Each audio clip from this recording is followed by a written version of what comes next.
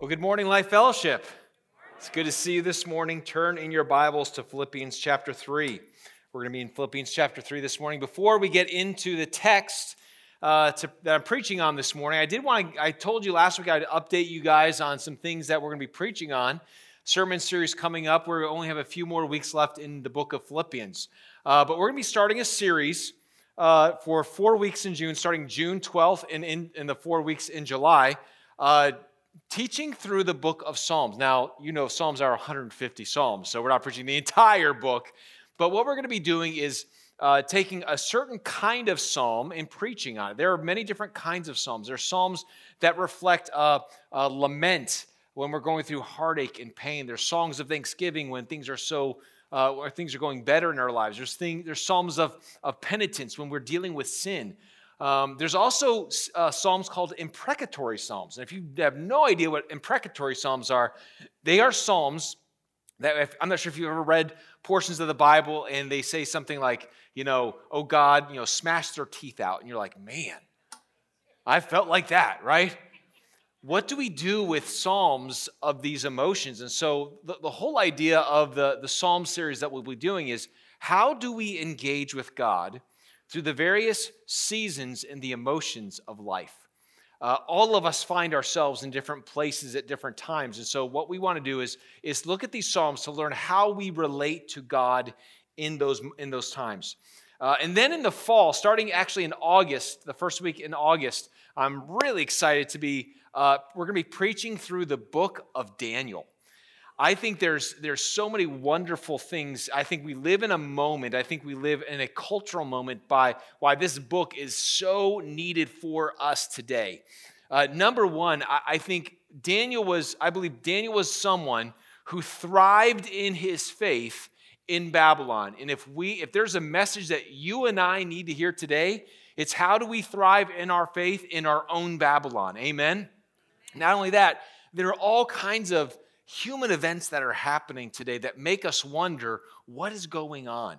What is God doing behind the scenes? And so we're going to be even looking at prophetic passages and how do we engage prophecy and prophetic literature in the Word of God, in how does it make sense in our day today? We have 18 weeks in the book of Daniel. I hope you'll make every one that you possibly can. We'd love to see you out here for that. So I encourage you, put those in your minds, and I hope you'll come ready to learn about the Word of God for the rest of 2022. So let's get into Philippians chapter 3. One of my favorite movies of all time is The Secret Life of Walter Mitty. I'm not sure how many of you have seen that movie. It's the type of movie my wife and I, we love watching, and it's the type of movie we love watching over and over again. And the story of Walter Mitty is really fascinating. And again, I'm about to give some things away, and if you haven't watched it, it's been out for 10 years. So I don't feel bad.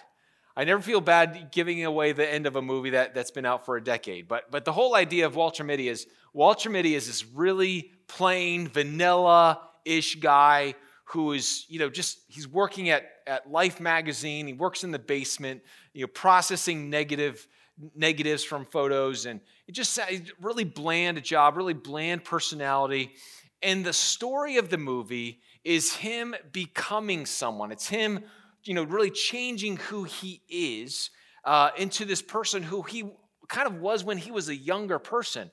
And he experienced some tragedy early on in life, and it kind of set him on a course that he was this person who's just, kind of blah, but he becomes this adventurer. He becomes this more outgoing person. And it's the story of him becoming who he was meant to be. And when I love that story, and it resonates with me, and I think it should resonate with all of us who are followers of Jesus, because I think the message of that movie is really the message of our lives. It's the message of those of us who are following Jesus, knowing that Christ has called us to something deep and big and beautiful. And yet many times our lives, when we look at our lives, it's not really what we need to or should be living. And I'm not sure if this has ever happened to you, but have you ever looked at a photo of yourself 10 years in the past? Or maybe 5 years in the past? What are the thoughts and feelings and emotions you have in that moment? Right? Some of you are like, man, look how good I looked, right? Maybe it's man, when I look at that picture, I think about, man, how much I've grown, how much I've changed as a person. Maybe you wonder, man, when I was 10 years ago, I was much more extroverted. Now I feel more introverted. Or man, I was much more playful or out, but now I feel more shelled as a person. See, all of us, I believe this, all of us are becoming someone. Do you believe that?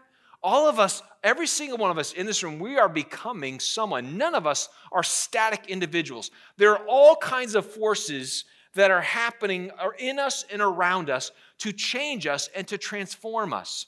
And one of the things that Paul is talking about in this letter over and over and over again is how his life is consumed with Jesus.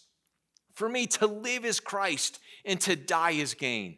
That's why we have these flames behind us. These flames are a symbol of a person who's being consumed with Jesus. And so here's the question I have for us. If all of us are becoming someone, is that someone Jesus?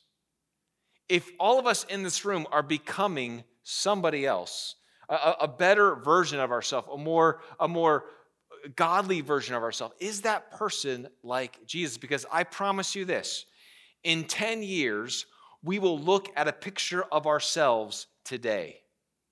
And I wonder what you'll say.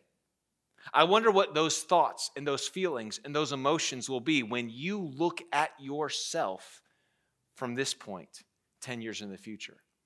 All of us are becoming someone, but is that someone Jesus?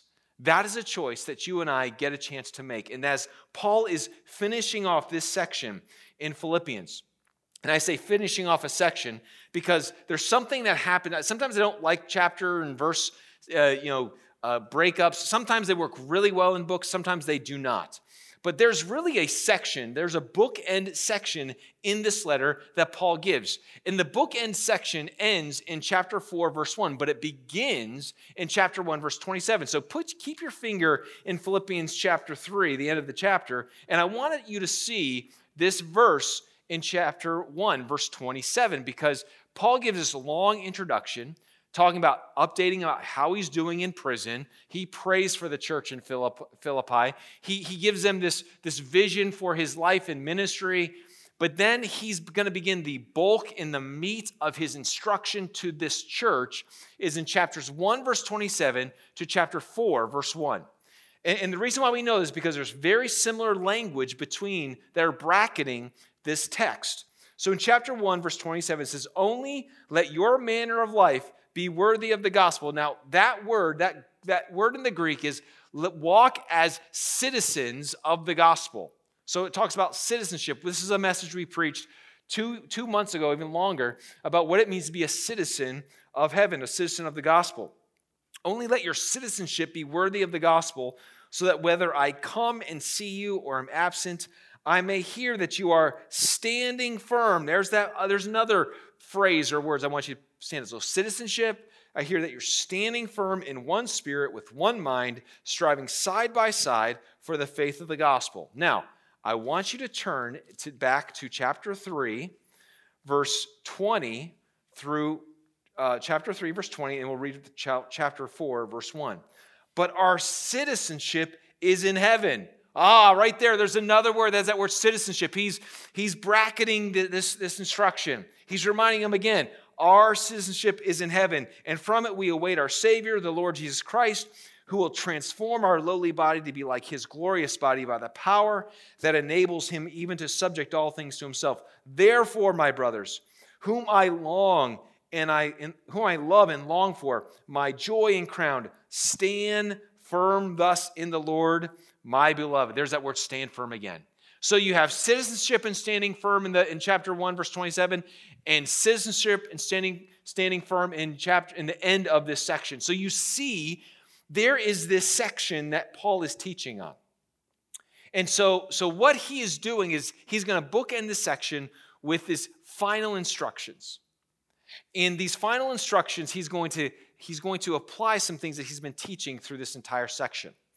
But I want us to do something. I want us to practice. I want us to use our imaginations a little bit. And I want you to imagine you are sitting there in the room when the letter to this church is being read for the first time. Okay, so let's put on our imaginations and imagine you are sitting in an outer courtyard in a house church in the city of Philippi. And this is what the church would do. They would gather together in someone's homes. This is before they had church buildings. And usually they would go to a church, or they would go to a home that was more wealthier in the body, because the wealthier the person, the larger the home. And so what they would do is they would invite people, and sometimes it would be 30, 40, 50 people. Sometimes really wealthy people in the first century church might have a courtyard that can fit 80 to 100 people, but we know that churches never extended beyond that size. But imagine we're sitting, there's 30, 40 of us in a room or in this outer courtyard, and Epaphroditus, the guy who sent the letter or the gift to Paul, and now he comes back with this letter from Paul to read to us as the church. And he begins this letter. So we're sitting there. And here's the thing.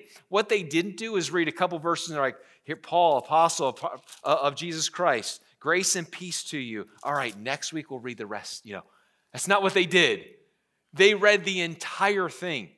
So sometimes we get into the way we do church, and the pastor might read 5, 10, maybe sometimes even 15 verses that we will preach through, and they'll preach on a little chunk or a section. They didn't do that.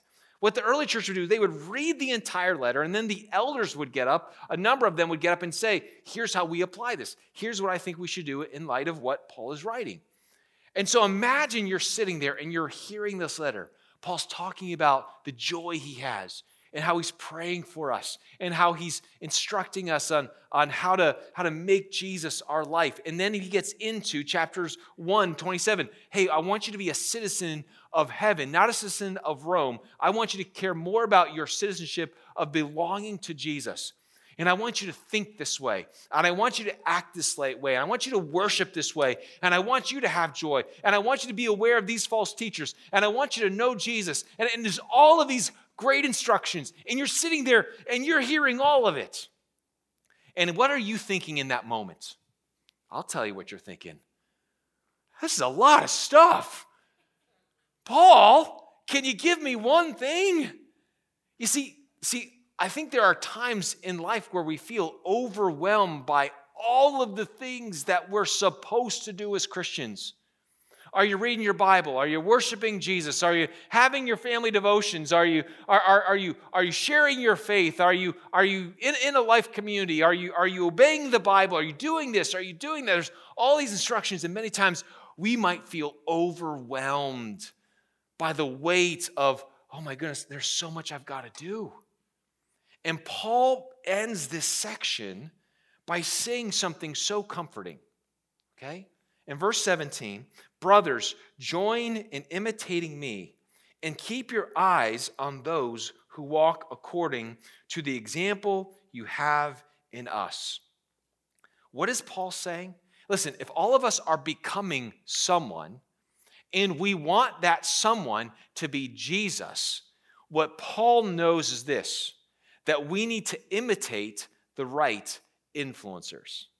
We need to imitate the right influencers. And the reason I chose that word influencers on purpose, because I hear that word a lot more today than I have in the previous 40-some years of my life. You hear young people talking about being influencers. Well, there's all these influencers on TikTok, or influencers on Instagram, influencers on social media, influencers, influencers. And the reality is there are influencers. Influencers are people that share vision or wisdom or knowledge or life with other people to say, live this way, think this way. And what Paul is saying is, I've given you many things to think about, many things to believe, and many things to do. And I know you might feel overwhelmed right now, but I'm going to help you. I want you to look at me. I want you to imitate me. Now, I love this because this is human nature. All of us love models. We love examples. This is why I go to YouTube. Whenever I'm trying to fix something in my home, or there's something wrong in my car, I go on that YouTube and have you ever tried to put any piece of furniture together from IKEA? Anyone ever do that? And it's like, there's not even words, it's just like stick figures doing something. Like, I don't know. But I promise you this, there's someone on YouTube that's put that piece of furniture together and is step by step showing you what, Google, you search in YouTube, and sure enough, there's a guy who's got a 5-minute video of how to put this thing together. And you know what I love doing? Watching it, pausing it, doing it, rewind, I do all of that. Why? Because you and we need models. We need people around us that are showing us, how does this look? What is this supposed to look like? And so there's this beautiful picture that Paul's inviting them, imitate me, join together in imitating the way I'm following Jesus. Now, I know what some of you might be thinking right now. Have you ever heard anyone in your life come to you and say, hey, just want you to know something. I want you to imitate me. What would you think in that moment? A little full of yourself, aren't you? I mean, didn't Paul, we just preached on this last week. Last week, Paul says, hey, I haven't arrived. I'm not at the place where I am complete in Christ. I've not arrived yet. I'm still learning. I'm still growing. So you have Paul in this humility saying, I have not arrived yet. But then he says 3 verses later, hey, imitate me. Paul, what is it? Well, really, it's both. Paul, this is a constant theme in Paul's letters. I want you to see this in one letter in particular, especially, he says it in a number of different places. He says this one time in his letter to the Thessalonian church, 2 Thessalonians chapter 3, verses 7 through 9. He also says it in a personal letter, 2 Timothy 1, verse 13. He talks about imitating himself multiple times, but I want you to see this in 1 Corinthians chapter 4. And the context of this is saying all these people in this Corinthian church have all these followers, but they're following all these different people. Look at verse 15 in chapter 4. For though you have countless guides in Christ, you do not have many fathers. For I became your father in Christ Jesus through the gospel. And I urge you then to be imitators of me. So he's saying, listen, you have a lot of influencers out there, a lot of people that want to influence you, but I'm your spiritual father. I'm the one that has led you to Christ, and I'm the one who knows you. I'm the one you can trust, and I want you to imitate me. Not out of a sense of pride, but out of love. I love you. I want you to follow how I'm living. He also says it again in 1 Corinthians chapter 11, verse 1. It says this, be imitators of me as I am of Christ. Paul never said, imitate me because I'm so great. What he said is, imitate me as I imitate Jesus. Follow me as I follow Jesus. Paul knew something. Paul knew this very important lesson that all of us learn best within relationships. All of us learn best within community. I mean, this is why we as a church, we have men's groups, we have women's groups, we have life communities, because we believe one of our values is living in community. We believe that if you are not living in community, you are missing out at what you can learn within a group of people. Listen, I've learned a lot of great things. I love my quiet time with God. God teaches me so many things, but I'll tell you where I've had the greatest moments of spiritual growth is when I've been with people. Talking to another individual, sharing my heart, and then pouring into me. Transformation happens best. If I want to become like Jesus, that is not a solo mission. Paul's inviting us into this relationship. He's inviting us to say, listen, I need someone to show me how to do this. You and I need this all the time. I remember years ago, you guys know that Dan and I have had a long friendship and relationship. I've known Dan since I was 15 years old. And, I did my summer internship in Bible college with Dan when he was a pastor down in Florida. When he took a church in Charlotte, North Carolina in 2000, I was his youth pastor from 2000 to 2006. And then we both went our different ways in 2006. But I'll never forget when I heard that Life Fellowship was going to hire Dan to be the executive pastor. It was right around 2011. I was pastoring across the lake. And the first thing I did was I reached out to him and said, man, let me know when you're going to be in town. And we got breakfast. We'd always meet up at Bob Evans off of Exit 25. We'd meet 2 or 3 times a year. And you know why? Because I needed someone in my life who was farther down the road than me in ministry. I needed wisdom. I needed someone to imitate. And Dan is a great person to imitate. He's someone that I could trust. He's someone I could open up to. We all need someone that we can follow, that we can model ourselves after. And here's the thing that I think we need to remember, okay? That this is not, I think many times we are passive in our walk with Jesus, expecting someone to come up to us and say, hey, I'd love to disciple you. Hey, do you want to meet together and do a Bible study?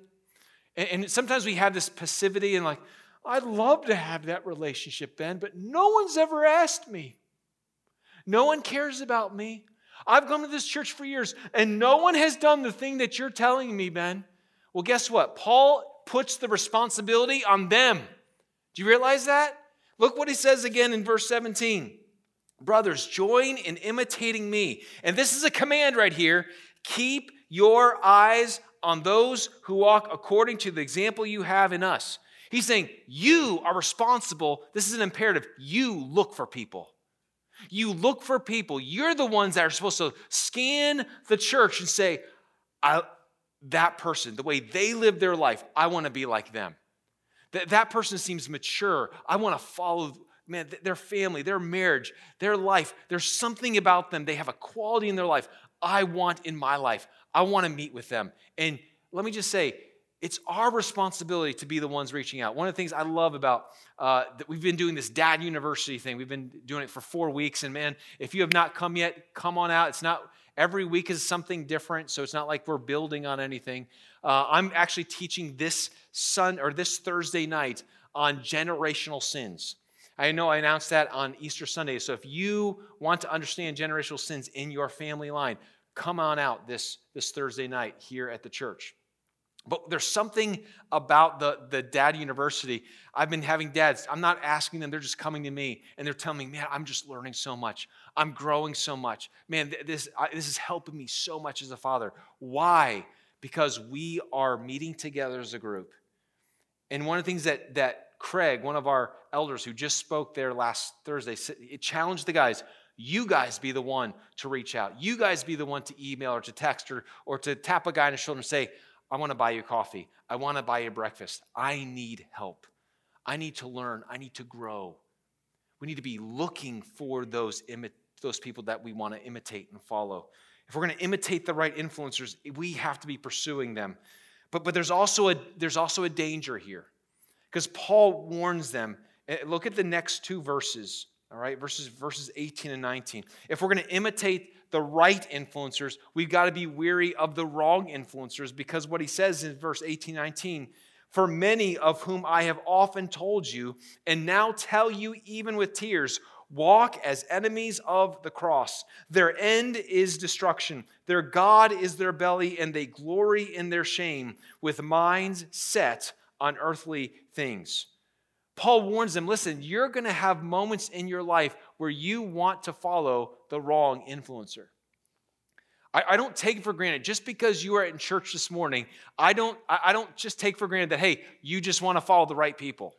In fact, I believe that the far majority of us are feeling pulled by this tension. Paul is saying, listen, there are going to be people that you will be tempted to follow. You will look at their life and you will say, you know what? I want that. I want that kind of fame. I want that kind of pleasure. I want that kind of self-fulfillment and gratification. I want to live my life in that way. And we find ourselves, I think it's kind of like we find ourselves stretched. We come in these environments. We come to church. We go to Bible study. We read our Bibles. And we feel this influence of godliness and the Holy Spirit and the Word of God saying, live like this and believe like this. But then we live our lives in the world and we watch movies and we watch television shows and we immerse ourselves in social media. And we are just being shaped and molded to say, think this way, live this way, believe this way. And so we come here and many times we feel stretched and we feel like we're stuck and We don't know what we're becoming.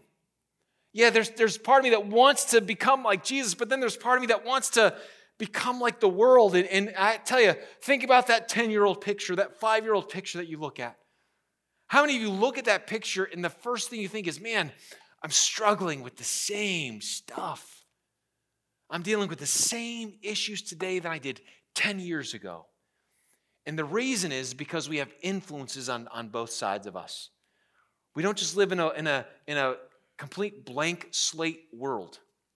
We live in a world that wants to influence you for evil, and we live in a world where God wants you to influence to live for Him and for His kingdom. And so what we've got to do is we've got to choose who we're going to follow.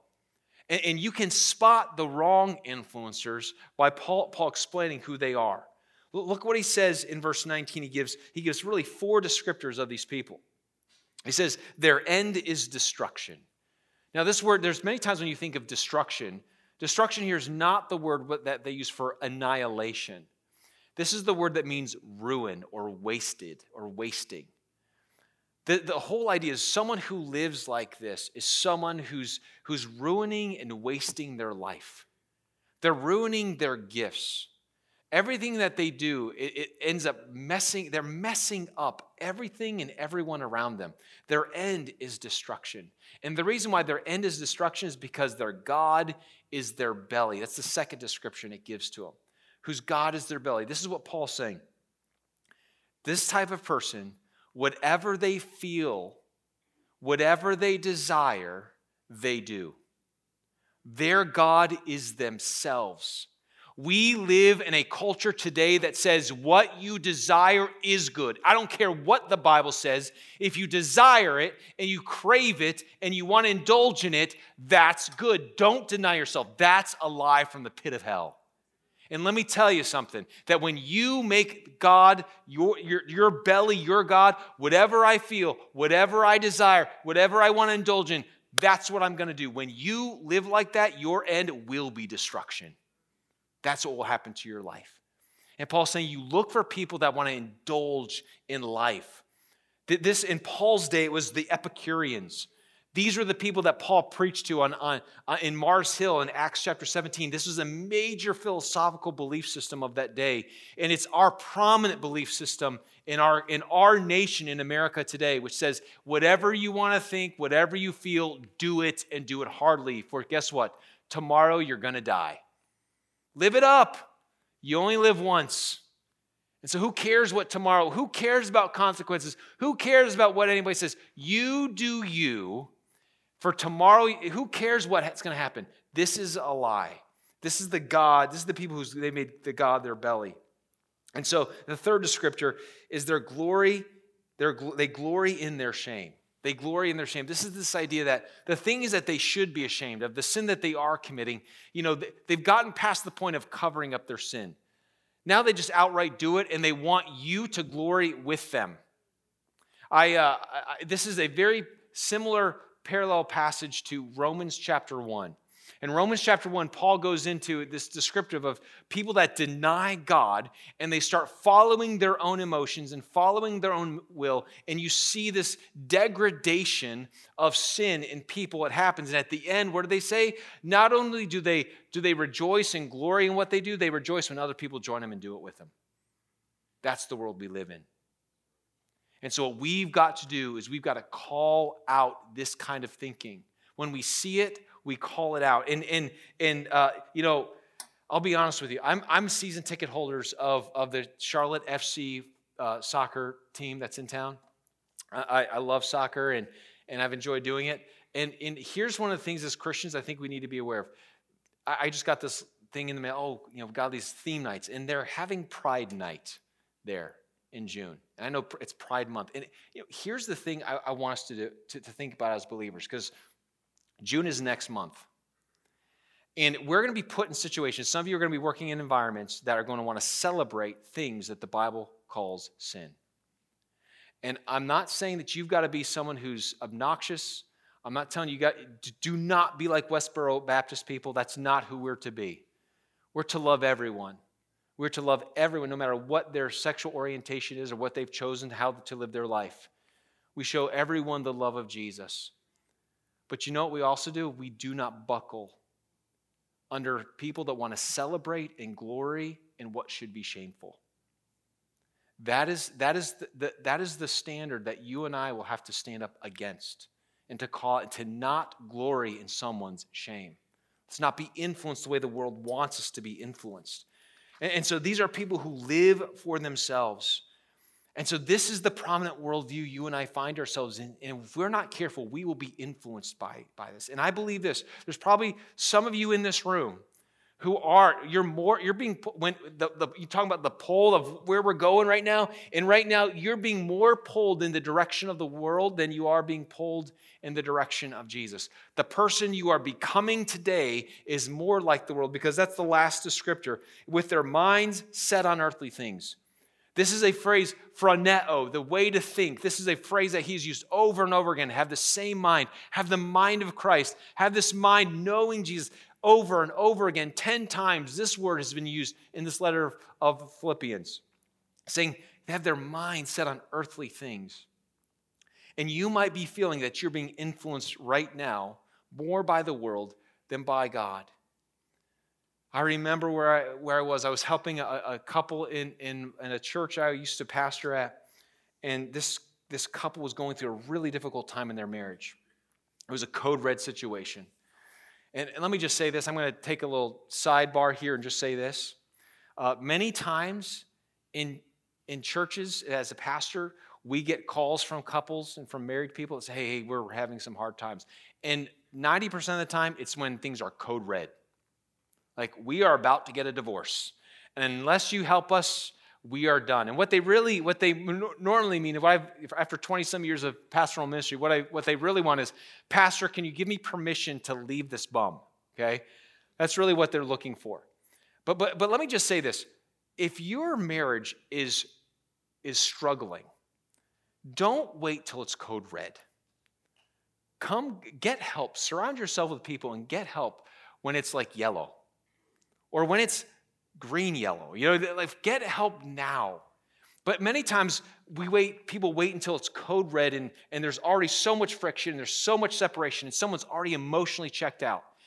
And this couple that we were meeting with, me and another pastor on staff, and we kept going back and forth to this person and talking to them, and sometimes they'd be in the same room, and they didn't like you put them in the same room, it was like, fireworks, and it was not good, not the bad kind of fireworks, it was not good. And so there came a moment where we realized one of these people, one of the persons in the relationship, was emotionally involved with someone that was not their spouse.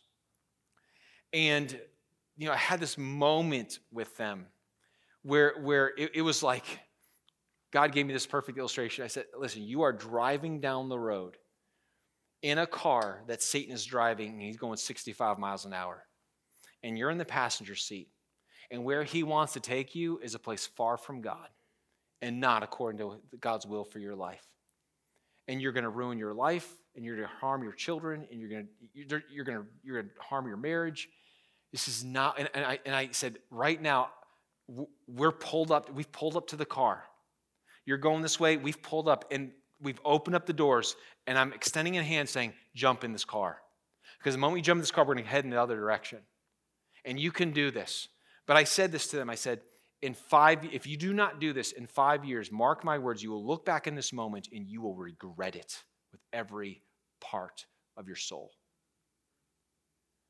And this person did not jump into the car. They stayed going in that same direction. It's one of those moments in life where your heart is broken. And this is why Paul, when he says, of whom I have told you, even tell you now with tears. Paul is pleading with these people. And we can plead with people all we want. Hey, don't go this direction. Don't do this. But we can find ourselves letting people go, or not letting people, but people choosing this way. And if you're someone in this room who that illustration describes, I want to challenge you to get out of the car now. We're pulling up to you as a church. You can come talk to me. You can talk to maybe your life community leader, or call a pastor. You schedule an appointment with me, but don't go another mile in the wrong direction. Don't imitate the right influencers, because if you imitate the wrong influencers, your end will be the same end as these people, whose end is destruction. Before we move on, I just want to say this. There's some of you in this room that should and could be influencers.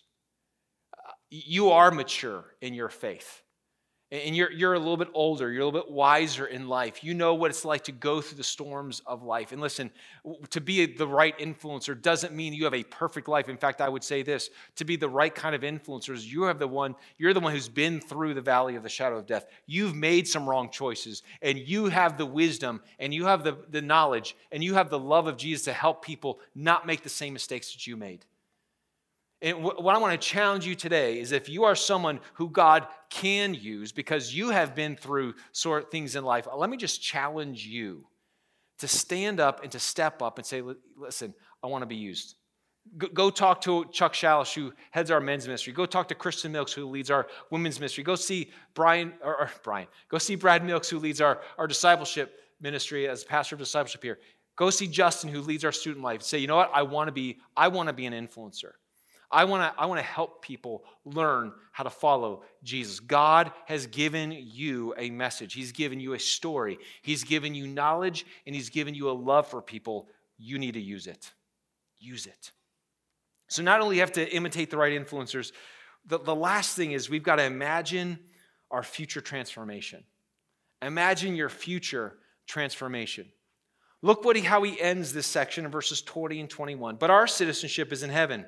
And from it we await a Savior, the Lord Jesus Christ, who will transform our lowly body to be like His glorious body by the power that enables him to subject all things to Himself. Now there's some things that Paul is doing with these words here. The first thing he is doing is he is alluding back to many of the same things that he talked about with Jesus in chapters 2, 6 through 11. He's saying, listen, you're going to be transformed to be conformed into His body. Just like Jesus took the form of a servant, we're going to be conformed like Him. Just like Jesus put everything, subjected all things at His feet in this chapter, He said He's going to make every knee bow and every tongue confess that Jesus is Lord. There are so many parallels here. He's saying Jesus is the one who fulfills all of these things, just like we talked about before.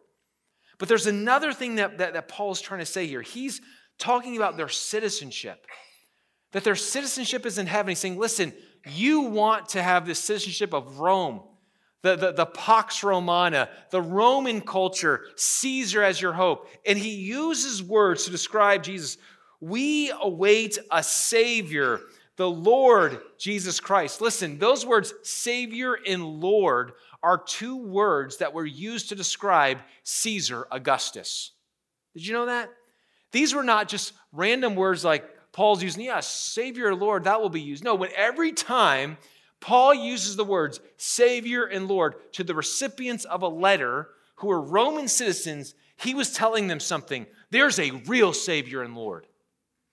You might look at the Roman culture, the Roman way, Pax Romana, the Caesar saying, He's going to take care of me. He's got the right way. They've got the power. And what Paul is saying, no, there's a greater kingdom.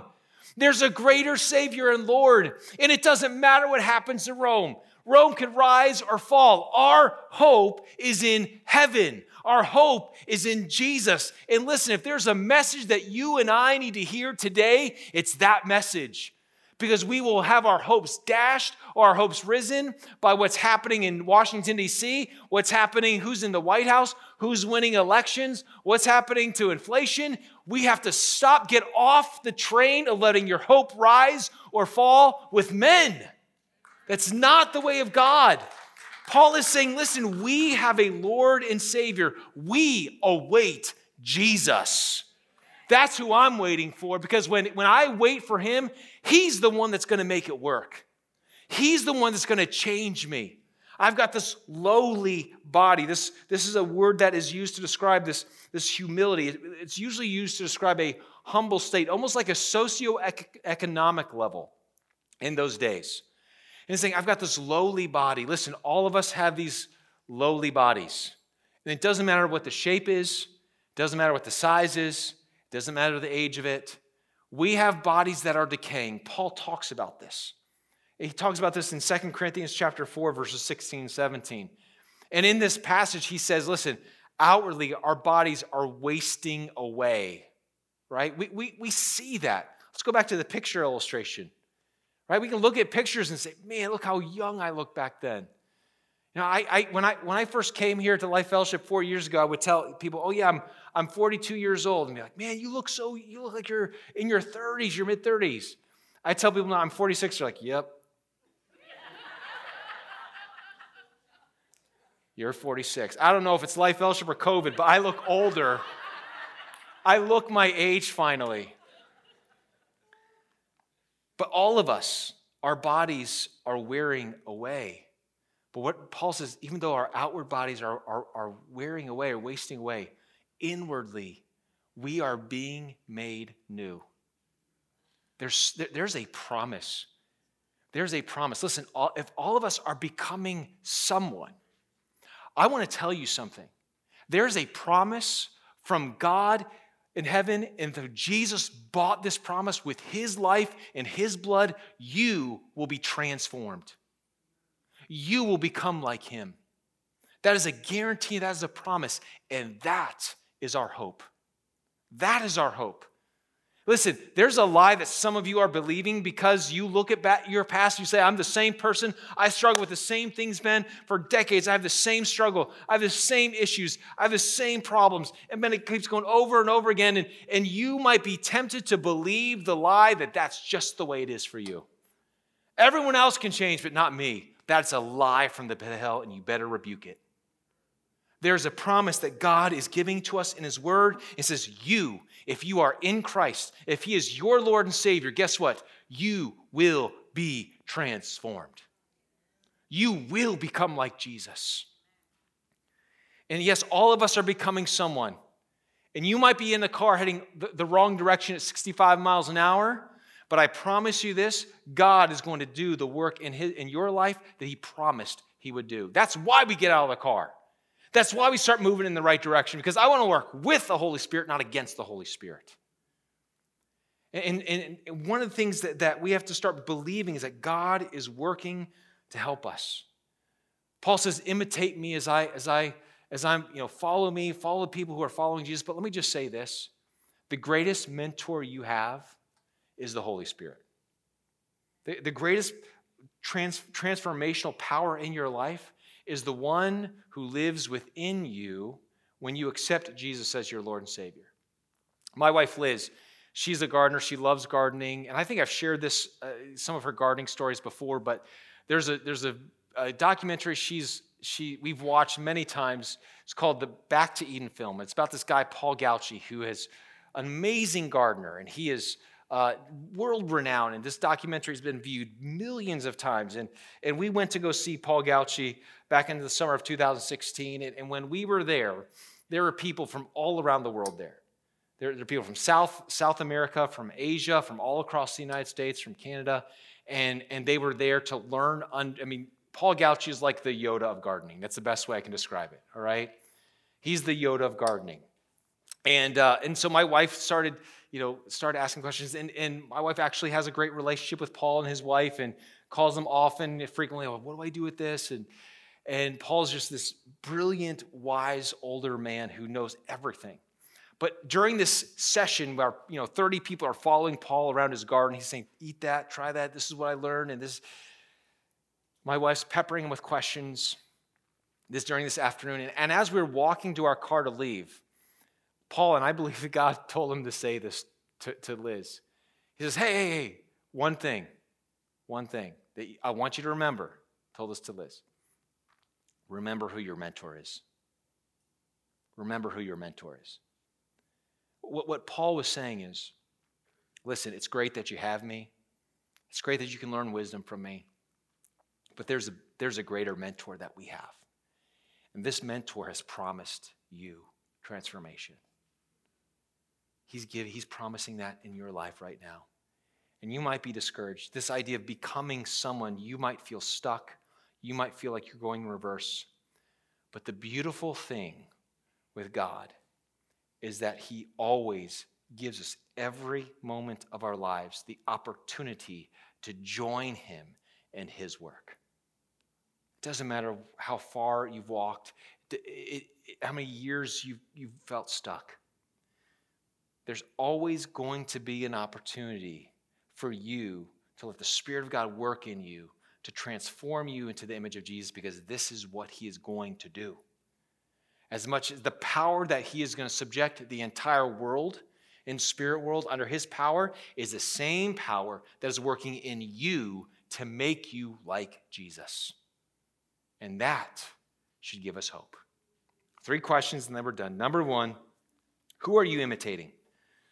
Who are you imitating in your life? Who do you have in your life that you're looking at, that you are pursuing, that you are looking out for, that you're saying, I am going to make the intentional choice to reach out to this person to say, hey, I need someone in my life to help me. I need some models. I need some friendships. Going to Dad University, going to a women's group, joining a life community, because transformation happens in community. Number 2, who are you influencing? Who are you influencing? All of us are going to be, let's be honest, all of us are influencers. If you're a parent, you are an influencer. If you're a Christian, you're an influencer, because you live in a neighborhood and you work in an office and you live around people who need to see Jesus. I want to encourage you that you take on the responsibility and the identity as I want to be someone that I can say, imitate me as I imitate Christ. Are you an influencer? And then lastly, what is your future hope? What is your future hope? Do you have hope this morning that Jesus is going to conform you into his image?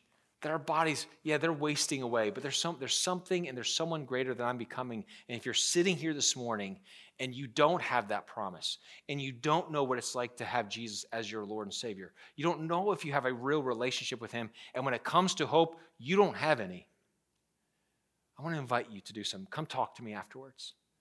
Or go see, we have prayer team in the lobby that would love to talk with you and pray with you. Shoot me an email this week. But if you are uncertain about your relationship with Jesus or what it means to be a follower of his, you can take care of that today. It requires one thing: faith in him. It's not hard. It's quite simple, but it will change your life.